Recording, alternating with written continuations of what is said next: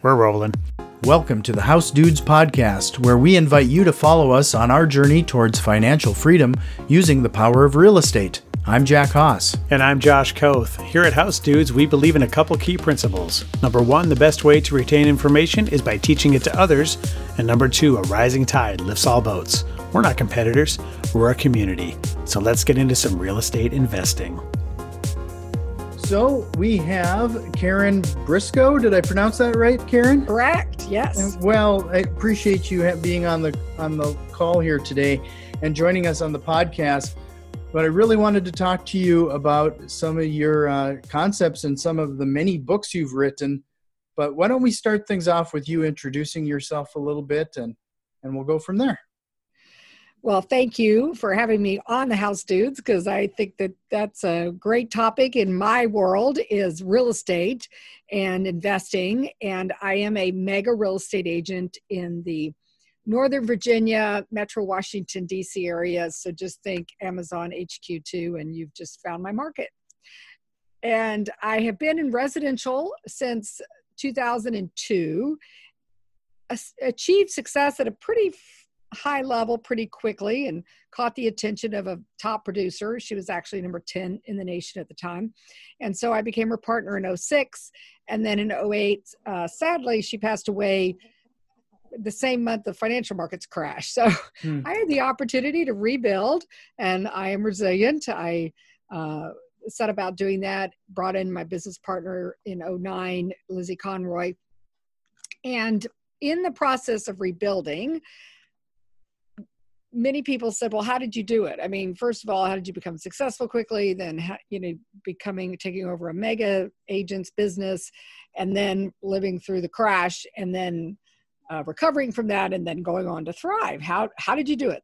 That was a question so I would tell stories, and, stories have a way of being more sticky than information that's just heavy, perhaps sometimes, or a little more boring. And then inspiration along the same lines is beneficial, but sometimes doesn't have enough substance to it. So this combination of these stories, it's information, inspiration, and I'd been writing a blog since 2009, and that led to many people say I should write a book. Mm-hmm. There are a lot of real estate books out there, programs, as you are fully aware of. Oh, yeah. What I wanted to do was something unique. And the one thing that kept coming back to me is when I would talk to people about their personal business development and their investing and their success, is they all said they didn't have enough time. Mm-hmm. It was like the common denominator. Everybody was too busy. And so I said, well, do you have 5 minutes a day? And everybody has 5 minutes a day. Mm-hmm. And that led to this idea of real estate success in 5 minutes a day. So that was the first book. And it's designed as a daily reader, which is very common in inspirational literature and for a long period of time, but really first time to use it in a instructional, informational type industry as well. And so it really caught on because people did have 5 minutes, and they found actually by reading about and then implementing one concept a day, you're more likely to remember it. You're more likely to be able to put it in practice when you do it, because information heavy seminars or books or any kind of instruction, sometimes you just kind of leave in a fog and you don't do anything, right?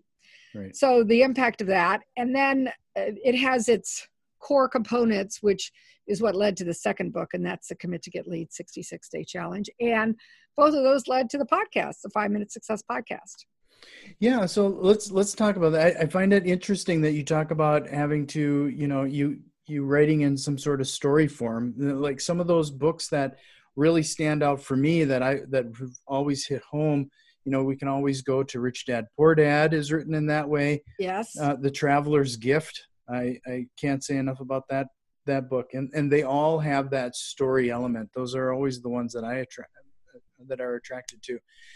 I find it really interesting that when you say you started asking, like, do you have 5 minutes? And you wrote this first book in that with that mindset. Was that hard to do? Like, and what kind of lessons did you incorporate early on? And the third and follow up on that is, I always find it, like you said, I like the concept of small pieces and trying to get that people to implement things right off the bat. Like, how important is that piece as well? Oh my goodness, there's lots to unpack here. Yeah, right. The one thing I discovered about salespeople and entrepreneurs, and they tend to have this phenomenon called shiny object squirrel syndrome. Yep. They're always off to the next thing, right? I mean, they don't really spend enough time actually getting deep into a subject. So I wanted to tap into that because that also can be a positive trait in the sense that the new thing is going to get a little more attention and you're going to put focus on it. And so every day in the Real Estate Success in 5 Minutes a Day is different. So it's designed as a daily reader, and you can to follow the calendar. And because a lot of real estate does tend to follow, a calendar, like the spring market and different seasons and that kind of thing. So the stories are going to be relevant for those times of the year for most people. But I did also find that there are core lessons that are true. Really what I found is they're pretty universally true. And those 4 core aspects are interspersed throughout. So the first one being commit to get leads. Sure. Until you have a lead, a customer, a client, a potential investment, you don't really have anything to do. So it's a commitment, because it's not I think I feel like it today and I don't feel like it tomorrow. To really sustain success, it really requires a commitment to getting the leads. So there's stories that have universal truths inside of this business development, prospecting, lead generation component of the book. And the next one is consult to sell, because to create any type of business, you have to have a transaction that occurs. A customer, a client, a prospect, a deal has to be done, because at some point there needs to be, in business, money transfers. But also I've discovered nonprofits do this too. They just call it something different, right? Everybody does some sort of service or sells a product in order for business to take place. Sure. And so that is consult to sell. So there's principles and lessons, if you will, on that interspersed through the book.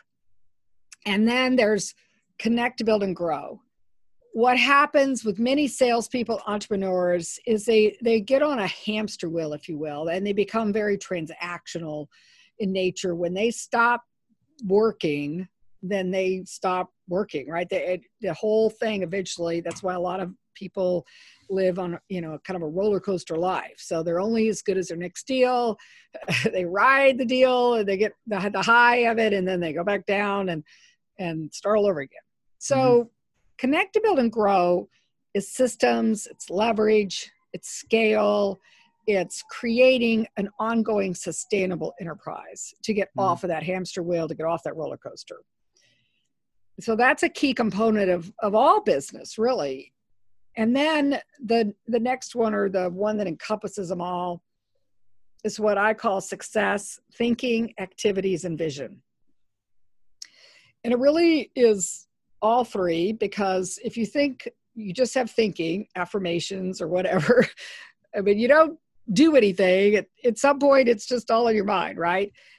If you have vision, but you don't think about how to implement, and you don't put the activities in place, the vision will more likely just be a pipe dream, right? A lot of people have a lot of action going on, but they don't have any direction. They don't have any vision.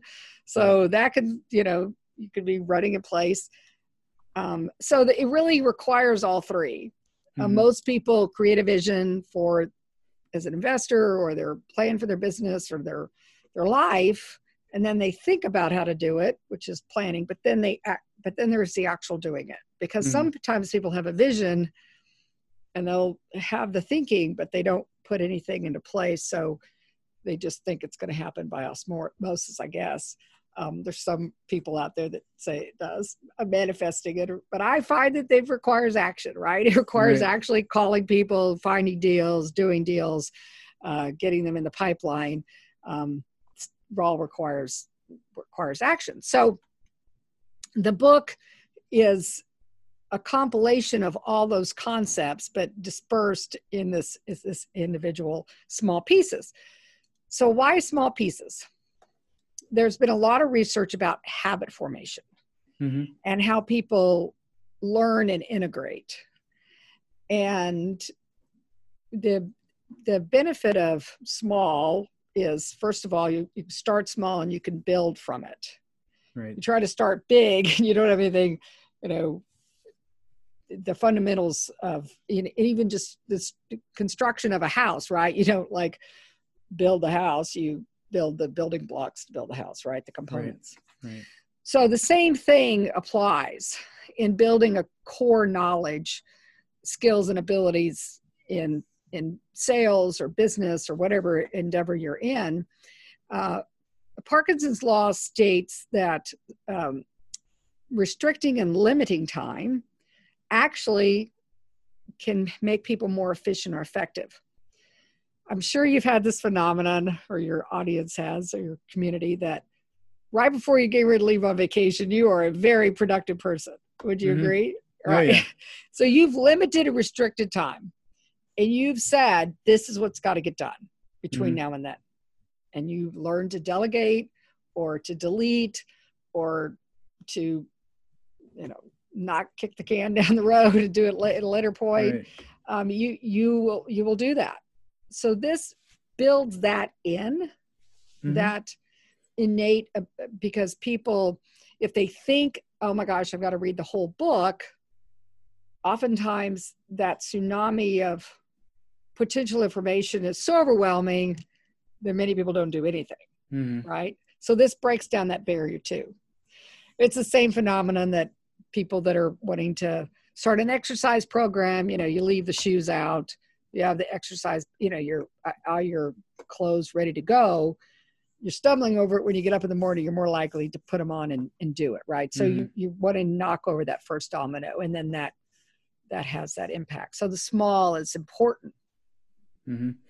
Yeah, we've talked a lot about analysis paralysis, and it sounds like you're really talking about ways to overcome that, because we host quite a few real estate meetups and talks and get-togethers, and we do see quite a few people that come month after month after month to these things, and it's a year in and they've yet to take any noticeable action. They're still accumulating content or accumulating data. In fact, I'd almost call them data hoarders. They're just there to consume more information for the right time to take that action. What would you say to people who are waiting for just that right moment? Well, in terms of investing in real estate, I'm sure you've heard the proverb, when was the best time to plant a tree? Yeah, 20 years ago, or the next best time is now.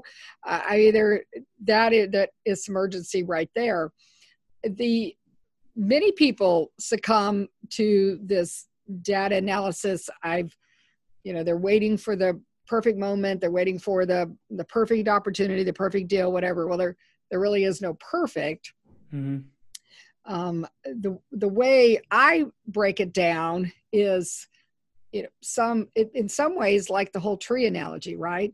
I look at my future self and I say, future self, will you be glad you did this or regret that you did this, or that you didn't do it, right? I look to the future as whatever level I want to project out. And then I look to the past and I look for evidence that the decision has been valid in other situations. You may not have an exact situation, but that's what comparables are, right? Or any kind of valuation model or whatever. You're looking for that. And then I use those two to help me make a decision whether this is something to act on now. Right. If somebody keeps doing it over and over again, that's the definition of insanity or stupidity, or I mean, right? I mean, that's where they're their own probably. They're the ones that are stopping themselves. Yeah. It's just one of those things. You can't really convince people to do it. They have to make their own decision. But in the end, it's always been a curiosity to me as to what trigger would cause somebody to finally take that action. Well, there's been a lot of research, but the one that comes to mind is the author of the book, The 5 Regrets of the Dying. And that is one of the regrets, is that you didn't do in your life what you wish you would have done. Mm-hmm. And so that is, to project, will you later regret it? Now, there are situations where people have regret real estate purchases, right? I mean, people who bought high at the top of the market in our market area, which would have been 04, 05, I wish they'd bought it, 08 or 09. And so I'm not saying that it's 100%. And I think that there is some, in this current market environment, at least in the metro DC area, there is some thought that market is peaking again. And that people still have that muscle memory, if you will, of the last run up and then subsequent crash. And I think that is one thing I see that stops people. So there is some data that's beneficial. So I do believe in data analysis. What you're talking about is analysis paralysis. Right. So looking at the differences in the market cycles to see if it really truly is a similar phenomenon that's happening, or whether it could behave differently. A lot of it depends on what type real estate, and there's so many factors. But if you're looking at the fact that this is what most investors would consider a good investment, and there's some people that don't do it, I would say that's probably going to be always the case. Sure. Well, let's go a little bit into your list of things. Number 1, commit to get leads. This is one of those things that I think is the way you worded that is really interesting, because I think when people commit to take some kind of action, they get caught up in doing, I almost call it the romanticizing the grind, that they need to, as long as they're busy with something, at least they feel busy. Yeah, at least they feel busy. So let's talk about that a little bit. Commit to get leads. What do you mean by that? How? Well, first of all, it's a decision, a commitment, a decision, rather than I think it would be a good idea. Which is what I see a lot of people are like, yeah, when I get around to it, when I have time. I'm like, yeah, you're not going to have time. You have to decide that this is part of because that's what often, even when people are successful, one of the number one downfalls of successful people is they get too busy to do the core. And the core is business development, ongoing, because that's what's going to get off the roller coaster. If you constantly have in your pipeline, then you'll be more likely to have an even output, because that's what you can control. You can control your input. You cannot necessarily control the output, because the market forces or factors will fluctuate that.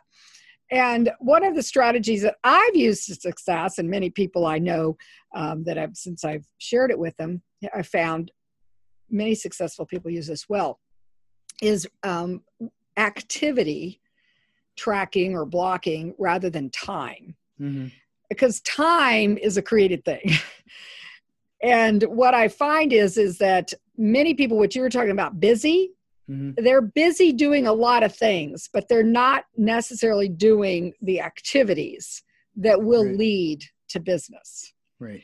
And that came out of our daughter when she was in early elementary and middle school. She had some learning disabilities, and we would take her to tutors, and she had brilliant strategies on how to use up that hour and not actually get anything done. Right. And I would pick her up and I'd go, okay, you got your homework done? Nope. I'm like, what are we doing? So when people say, oh yeah, I spent 2 hours lead generating, I'm like, show me the money, show me the leads. I want to see. Right. So I'm a firm believer in tracking. And tracking offers a lot of benefits over time blocking. One is you have numbers that you can actually keep track of, and you can do your conversions, and you can determine what level of activity, in order to achieve the results you want, it takes. And then for me, I work basically on a weekly basis, although I do chunk it down to daily number of activities based on working days. So I factor in holidays and travel and training and events that I'm at, and then I back in what that means on a working day, how many activities I need to do. And then I keep doing it until I've done those activities. So I could finish, maybe if I'm really effective and efficient, in an hour, but somebody else takes them 2 or 3 hours. I have many more years in it, so I am more effective and efficient than most people. But the thing is that I then am focused on what works rather than figure out how to use up the time with busy work. Yeah, right. No, and I think that's really important. And when we first started, we did exactly that. We defined what we needed to accomplish, and then actually create a list of those actual activities that would drive towards the financial outcome. And if we were going to have to design our next business card, it better be after hours. It's not during the prime time, because next thing you know, you're designing your next website, or you're designing a logo or something, and the next thing you know, you blow your day. So one thing that I think is also interesting, you said previously, is when you make that commitment to keep it up and to do that on a consistent and regular basis, because what I have noticed too is that some people, they will make that commitment, or they see it as a commitment. They start to go down this leads, and then they get the fish on the hook, and now that is their focus, and they forget to do any of the activities that led up to that. So it's this constant having to throw that line out in the water, right? You have to, that activity can't stop just because you might have found something. And then they get disappointed when the deal falls apart or something. Yeah, they don't have anything else. Yeah, right. They get really invested. That activity has got to be on a constant, regular basis. And some people are like, they're not very good jugglers, right? Or task switchers, or whatever it is that they are attempting to do. This is where you can learn skills in either delegating or deleting. You will become effective and efficient in the things that are going to benefit you. Then put your energy into that, right? Right.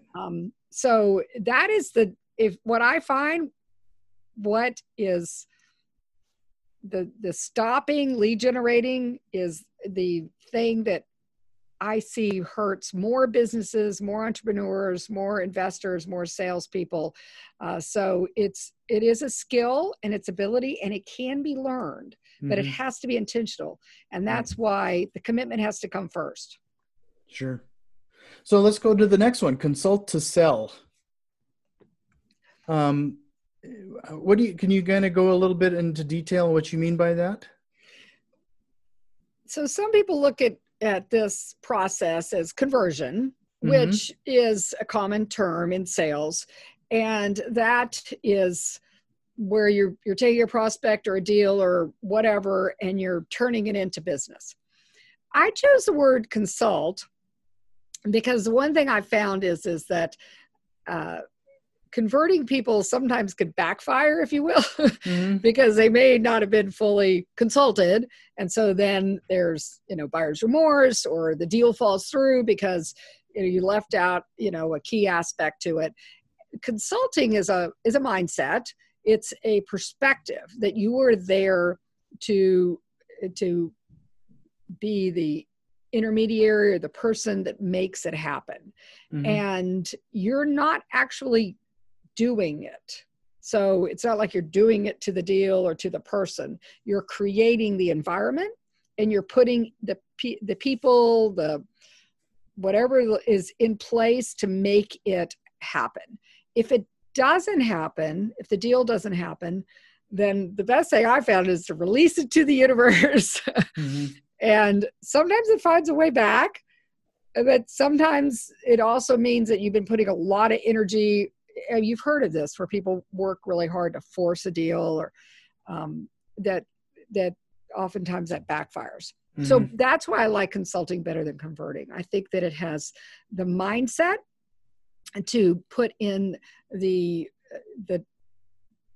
into the situation, the transaction, the deal, whatever it is, that you're there to make whatever needs the environment to create the environment. Right. But you're not going to make it happen. Sure. Okay. So I think that is a lot, we definitely see that quite a bit. Like, and I think it's interesting the way you're saying basically be a consultant instead of a salesperson, because when you're in these situations and you're talking to, let's face fact, I'm talking to a lot of distressed sellers. The worst thing you could do is become hardcore sales in those situations, because they're in a bad situation. They know. Yeah, but you resist. Yeah, they feel that. They really do. And that's one of it kind of goes back to the commit to get leads. If you're constantly lead generating and doing business development prospecting, you're going to be less desperate yourself, Mm-hmm. right? Because that comes across to people. No, they sure. feel that. And so they go together. Mm-hmm. But the really in any situation, but I will say that in a distress situation, when they feel that persist, and I'm a very persistent person, but there is a time, I think it reminds me of that old country western song, know when to hold them, know when to fold them, know when to walk away, know when to run. It's something you can learn, because I can't say that I was good at the beginning, but the more I'm probably at 1,500 transactions, and the more I recognize the fact that when there's just a lot of resistance, that it's sometimes it's best for me to release and step back and become a consultant. Sure. So connect, build, and grow is your next one. So there are systems, right? And scale and leverage, so much available. When sales people or investors or whatever are getting stuck in the weeds, Mm-hmm. right? This is a classic working in their business. The connect, to build, and grow is to working on the business. Right. So to go beyond only as good as your next deal requires not reinventing the wheel over and over again. Right. And some of that is leverage. It's from listening to podcasts and reading books and talking to other people that have gone before. Mm-hmm. Some of it's the leverage. That's a leverage of knowledge. There's leverage of systems, putting into practice just even simple things like, I have a email form kind of letter, if you will, that I personalize for each situation, but for all the different aspects of the transaction. So I don't rewrite the email every time, right? I take the components and I personalize it for the situation. There's so many things like that. So the idea of connect, build, and grow is to think about how you can put energy into, instead of just reinventing the wheel over and over again, put energy into setting up these systems in place, the scale and the leverage, so that then you can do higher order activities, like lead generation, business development, prospecting, and doing deals. Because, and that may mean delegating, or it may mean deleting, or it may mean finding other ways in people to do it. And when I say people, sometimes people think, oh, employees or staff or virtual assistant. It could also be allied resources. There are people that are in the industry that you can rely on as leverage. Mm-hmm. So there's lots of ways to think about leverage, but it's Sure. to think about how to work on the business and always be doing that. Because I think I heard in one of your podcasts about how, like, for example, technology is always changing, Mm-hmm. right? So whether you do anything or not, the world is going to evolve and change. Right. So be proactive about it. Mm-hmm. And always be, I use the Wayne Gretzky quote, he skates to where the puck is going. Right. I'm always looking to skate to where the market is going, skate to where new systems, leverage opportunities are going, so that I'm always there, at least for sure when it arrives. I mean, Right. instead of like trying to skate to it after it's already happened, right? Right. So that's what Connect to Build and Grow is. Sure. And then you said it all ties together with your last one, was the success thinking, activities, and vision. And I actually think that is one of the biggest activities that people really need to do is not only decide what their vision is, but to take a moment and write it down. Like, absolutely. Well, I mean, it's been proven the most successful people that have been studied are they take as much time to think about it as they do to do it. mm-hmm. And if you think about it in terms of as an entrepreneur or investor, your business opportunity is only going to grow to your capacity. Right.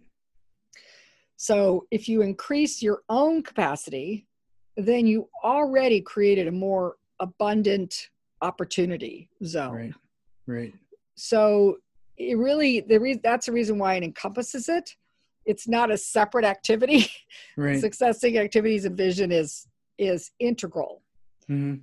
And what I found, I spent many years and resources on business coaching and masterminds, and I still do that.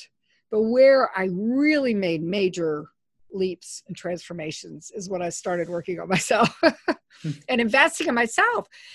And Warren Buffett, so what, the ultimate investor, he said that yourself, you are the greatest investment you have. Mm-hmm. Because if you think about it, your ability to create value and to build wealth is your greatest asset. Mm-hmm.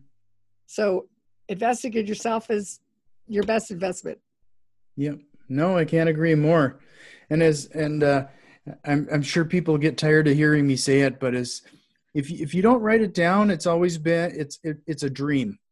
As soon as you do, it becomes a target, and you need to adapt accordingly. I really enjoyed our conversation here today, and I have a feeling we could chat all afternoon, but I can't recommend your podcast enough. So where can they find you, tune you in, and find your books? So everything is the number 5 Minute Success. So that makes it easy to remember.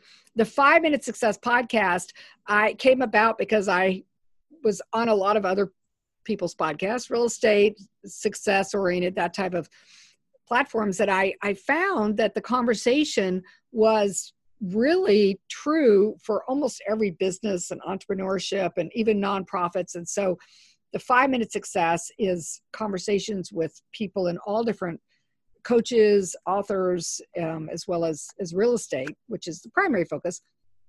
And then the website is the number 5 Minute Success, same with Facebook and LinkedIn and all of those sites, social media. And the books are all available on Amazon, of course. And have anybody who needs quantity, just tell them to reach out to me. I'm pretty Googleable. Googleable. Well, isn't that a verb now to Google? Yeah. That's awesome. So thanks again. It was great chatting with you, and I hope we can do it again sometime. Yes. And here's to your success. We've put a lot of effort into providing useful content, and if you found value in the show and have any interest in supporting us with a small donation, head over to patreon.com/housedudes. And if you have any thoughts or questions, shoot us an email at info@housedudes.com. You can also find us on Facebook, Instagram, and Twitter @housedudes. And if you like what you're hearing, head over to iTunes, subscribe, rate, and review the podcast. It really helps other investors out there find the show.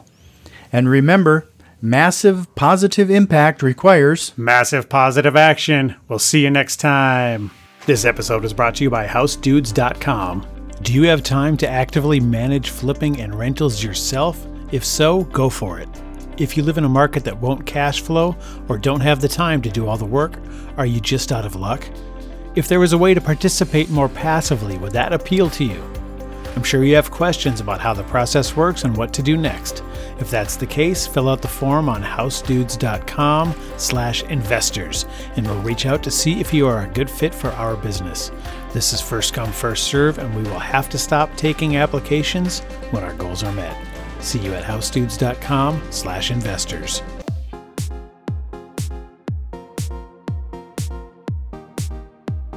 I don't like to tell a man what to do with his money, but if you ain't investing in property, then you're dumber than a dummy. I'm not dumb. I'm smart. Well, buy property. That's my advice.